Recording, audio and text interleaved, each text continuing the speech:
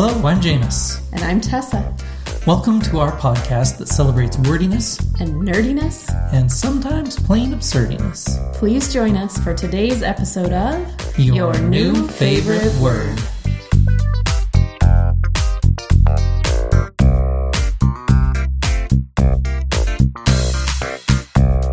Welcome! Thank you for joining us for episode 32 of Your New Favorite Word. One of our favorite things recently has been hearing various listeners and friends say that our humble podcast has made them more aware of the words they hear every day and more conscious of the meanings and histories of those words. We loved this so much. Thank you to everyone who has shared this thought with us. Words are beautiful things, aren't they? They definitely are. This week, we're going to start things off with Tessa. What wonderful words are you going to share with us today? Well, I hope you'll think they're wonderful. Over the past couple of weeks, I've been listening to an audiobook, and I came across a word in this book that was bromide. B-R-O-M-I-D-E. Now, I don't know about you, but that word sounds like a chemical term to me. Yeah, totally. But in the context, it was more like a platitude or a cliche. And so I was really interested in this word. So I looked it up, and the American Heritage Dictionary defines one of the definitions of bromide as a commonplace remark or notion, a platitude.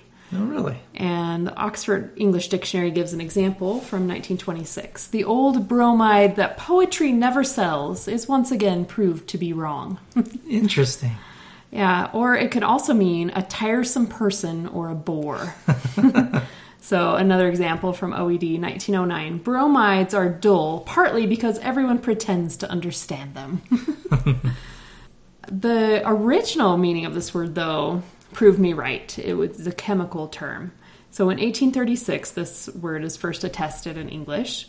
A compound of bromine and another metal or radical used medicinally as a sedative.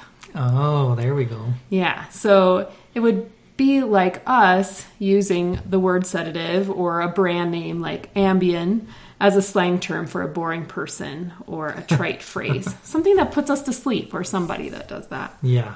So that connection makes sense.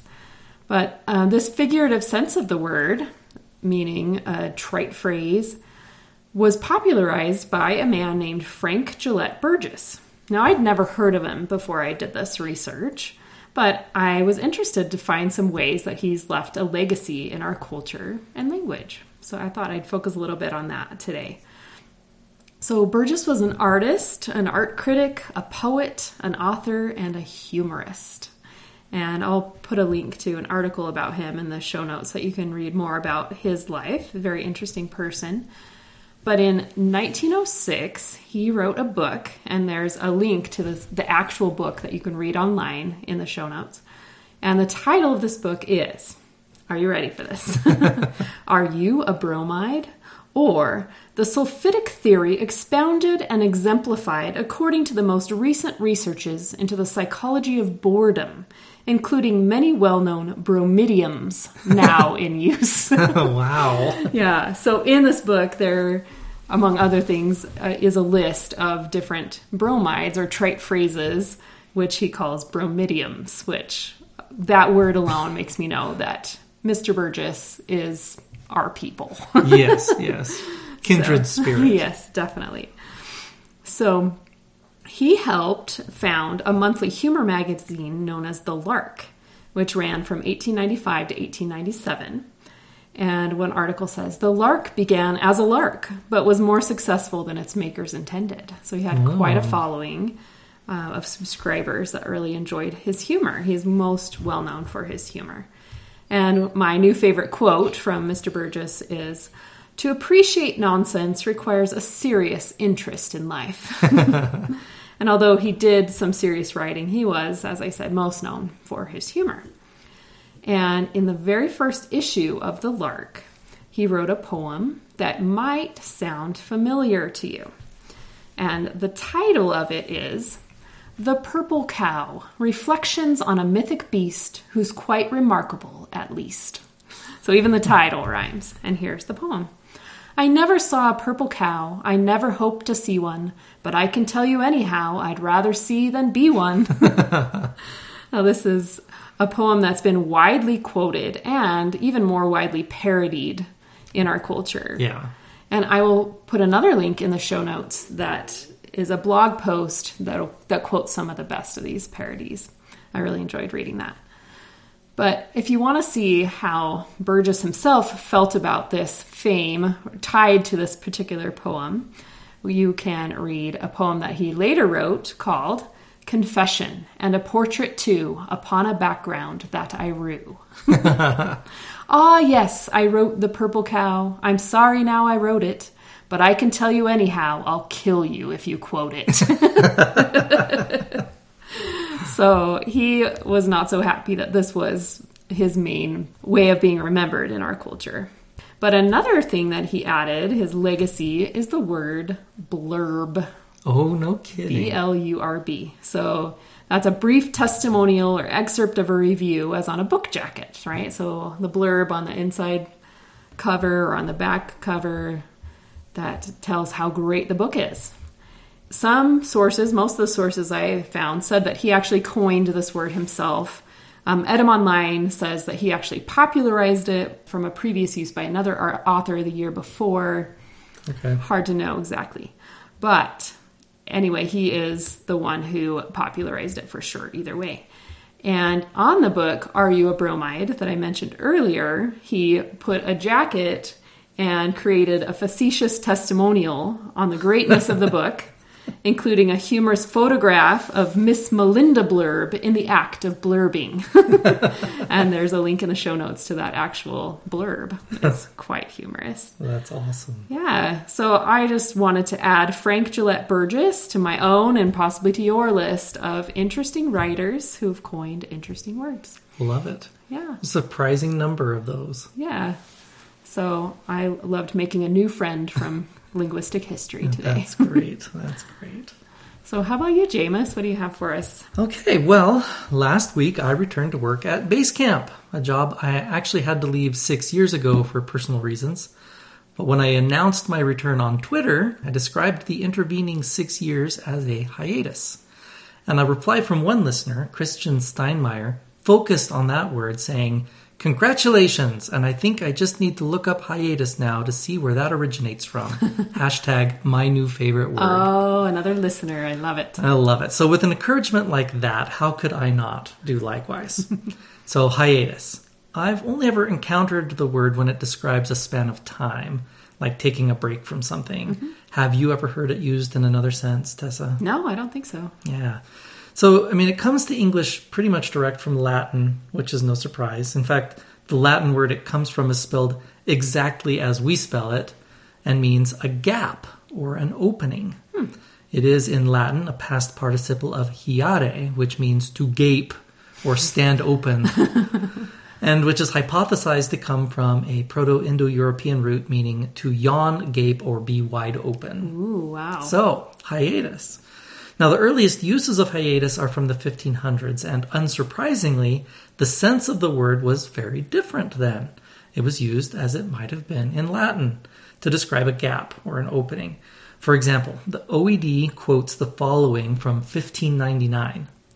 "Hades was below, and Abraham's bosom was above, and between them both a great huge hiatus." Oh, wow.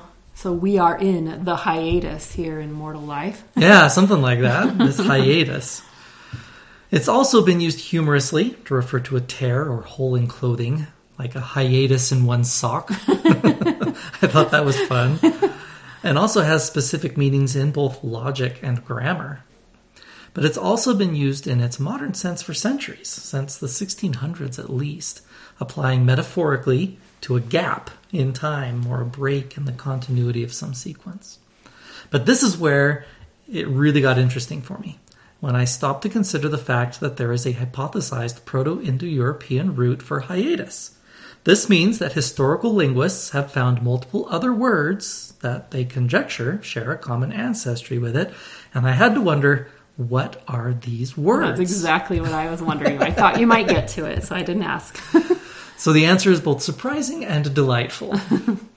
we get the word chaos from a Greek root meaning abyss, that which gapes wide open, that which is vast and empty. Wow. Chaos. And it comes from the same P-I-E root. Chasm, too, is a relative by a similar family tree. Makes so much sense. Yeah, just that. A hiatus is this chasm, right? This opening, gaping pit. I wouldn't have been able to pull those out, though. No, me neither. And the rest are even more surprising. Yawn is hypothesized to belong to this family. I would have guessed it was onomatopoetic, like yawn, right? Yeah, definitely. No, it comes to English via Germanic instead of Latin, but still possibly from that same P-I-E root. I love it. Yawn. And I love, too, that yawn is used to describe the meaning of hiatus, like to yawn or gape wide open. Which brings us to some other words that come via the same Germanic root. We have gap, possibly gape and gasp. Wow. And even perhaps gawp, G-A-W-P. What's the meaning of gawp? Like astonishment, right? To just be agog almost. Wow. So I love that interpretation of gawk as being characterized by one's mouth gaping open, right? Gawp. And the chaos of it. But my favorite cousin of hiatus is a word from more scientific circles. Dehisce. D-E-H-I-S-C-E. Okay. Dehisce. Never heard that one. Me neither. This word is from Latin dehiscere, meaning to open in chinks, to gape or yawn, and comes from hiare, the same Latin root as hiatus. But whereas most folks are familiar with hiatus, perhaps only the botanists among us will know dehisce, which describes the action of some part of a plant, like the fruit, when it splits open to expose the seeds. Oh. Like to gape open, right? Yeah, I can just envision that from that word. It's very descriptive. So I feel like the word is ripe for a wider use as a metaphor, such as when some process is about ready to bear fruit. We might hope, for example, that a vaccine for COVID-19 is on the verge of dehiscence. Dehiscence. Oh, I love it. That's so fascinating. Yeah, it was really fun. Just very surprising relatives to hiatus. Definitely.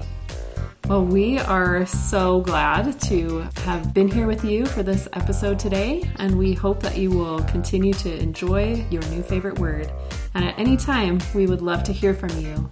What is your new favorite word?